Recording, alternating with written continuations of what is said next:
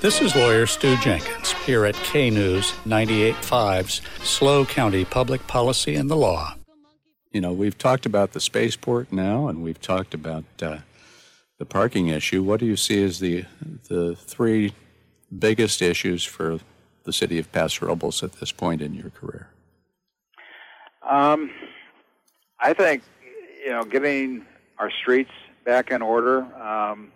This is a pretty old town, going 130 years old, and there's a lot of streets, especially on the west side of Paso Robles, that are in need. And again, it's one of those things where usually, in my opinion, we should always be putting money aside from our general fund to take care of these projects, but basically, heretofore, other councils have not done that, and so there we are kicking the can down the road, and so you end up with major costs for repairing streets that were not maintained all along. Well, how do you think the city should go about raising the what money we for did, that? we made the case with the public that we would want to do a half-cent sales tax override, and that was in 2010, 2011, somewhere in there is when we started that. That is now, and that was for 12 years. The public passed it, by the way.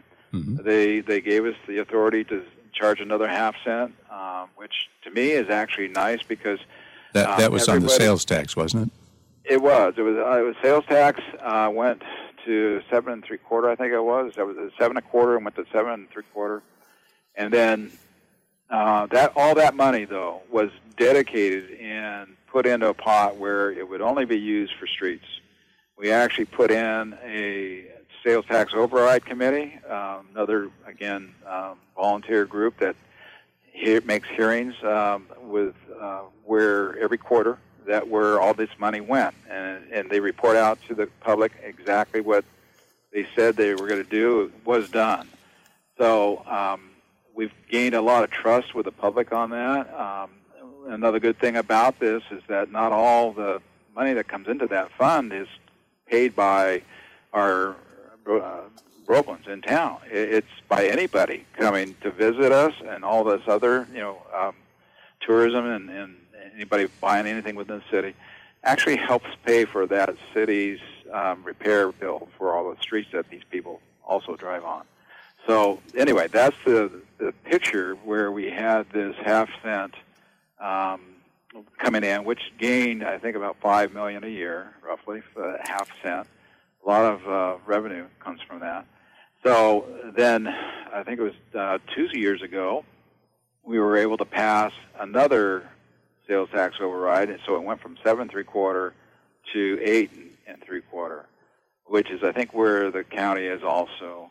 But at any rate, we now are gaining another $10 million, double that half cent, makes 10. So we had, currently right now, we have about $15 million coming in on sales tax, and the second 1 cent override was to fund police, fire, and roads. Those safety items. People want to know that they have an officer coming when they need him, or a fire when there's an emergency. So let me stop you and just ask a question. The first half cent, it sounds like, was to the general fund. Yes. Okay. So what? Yes. Let me explain that. Yeah. What we asked for was a general tax, not a specific tax. Right. A general tax, which means that it could actually be spent any way you want. I mean, once you give it to the city, it could go anywhere. But we promised that it would only be spent on road maintenance and upkeep. Mm-hmm. So that's why the Oversight Committee was put in there. However, a specific tax, when you ask for a specific tax in a general election, you have to have 2/3 votes of the voters to be able to pass it. Right. Versus a general, you don't. It's 50% plus 1, which makes no sense to me at all. Because it could be used anyway. There's no. Seems like it should be the reverse, doesn't it? It is. It's absolutely backwards. But at any rate, we still promise, and we again are doing what we said. I think again the Roblins know that this council promises something, it delivers, and it won't do anything differently. So The 1 cent that we do now have coming in is going to police. We're hiring new folks, new officers, which we were understaffed, and same way with fire. And then, again, back on the streets. Those things right there are key in our Roland's minds that they want to see, upkept. And then what the problem here is, and this is going to be something we're going to have to talk about in a year and a half here at the next election.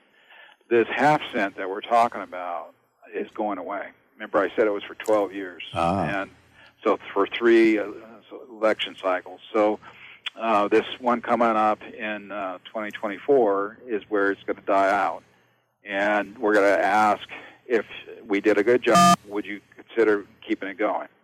So that's going to be something we just start talking about in our meetings here. That do we want to do this as a council? What's happening here? So if we get enough approval from the board, that we can then ask staff to start making preparations for asking the public to keep it going. So now, are you going to try to have it still be a general half-cent tax, or are you going to try and work it into a dedicated tax? It was odd because when we did it the first time, we actually got over 2/3 vote.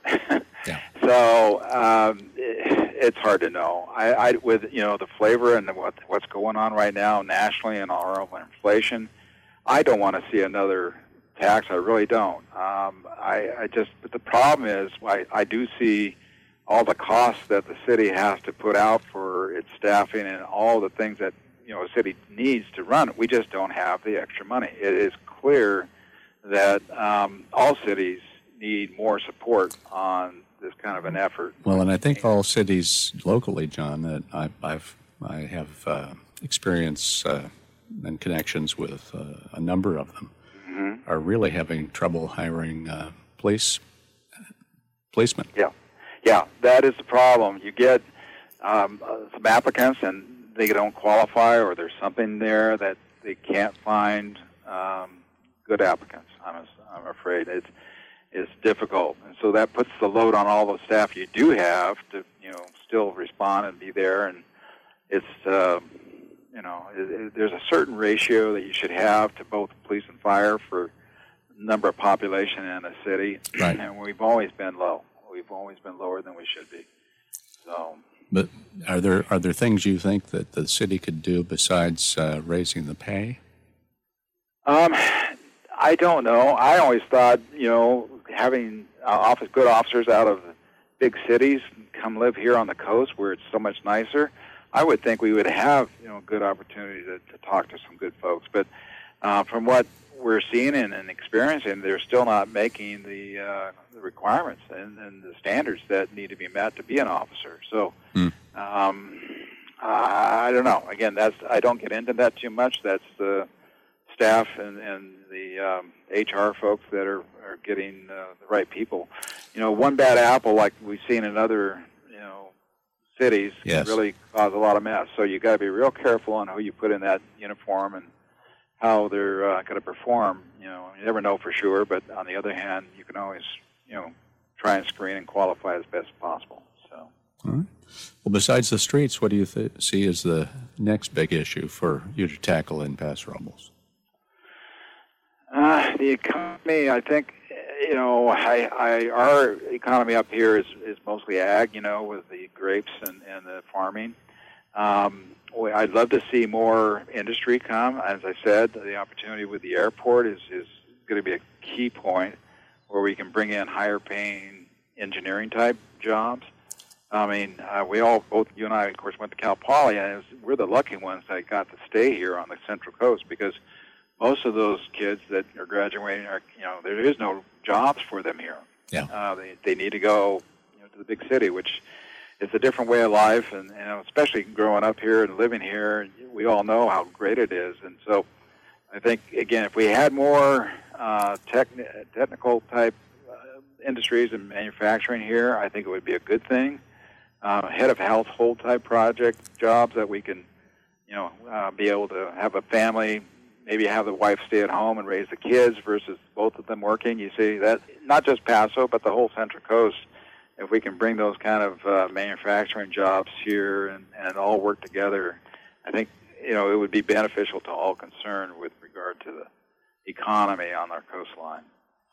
I couldn't agree more. Maybe after the coming break, we can talk a little bit about all of these state statutes that have been put into place and that are still being put into place to encourage the construction of new housing without as much control by the cities. That's a big one too. Yeah, we can get into that one. I'm not in favor of what they've done. Well, yeah. So we're gonna take a little break here to have a little news and some advertising to support the show, and most importantly, stick around because John Hamon is a great guest, and he's going to tell you more about Paso Robles.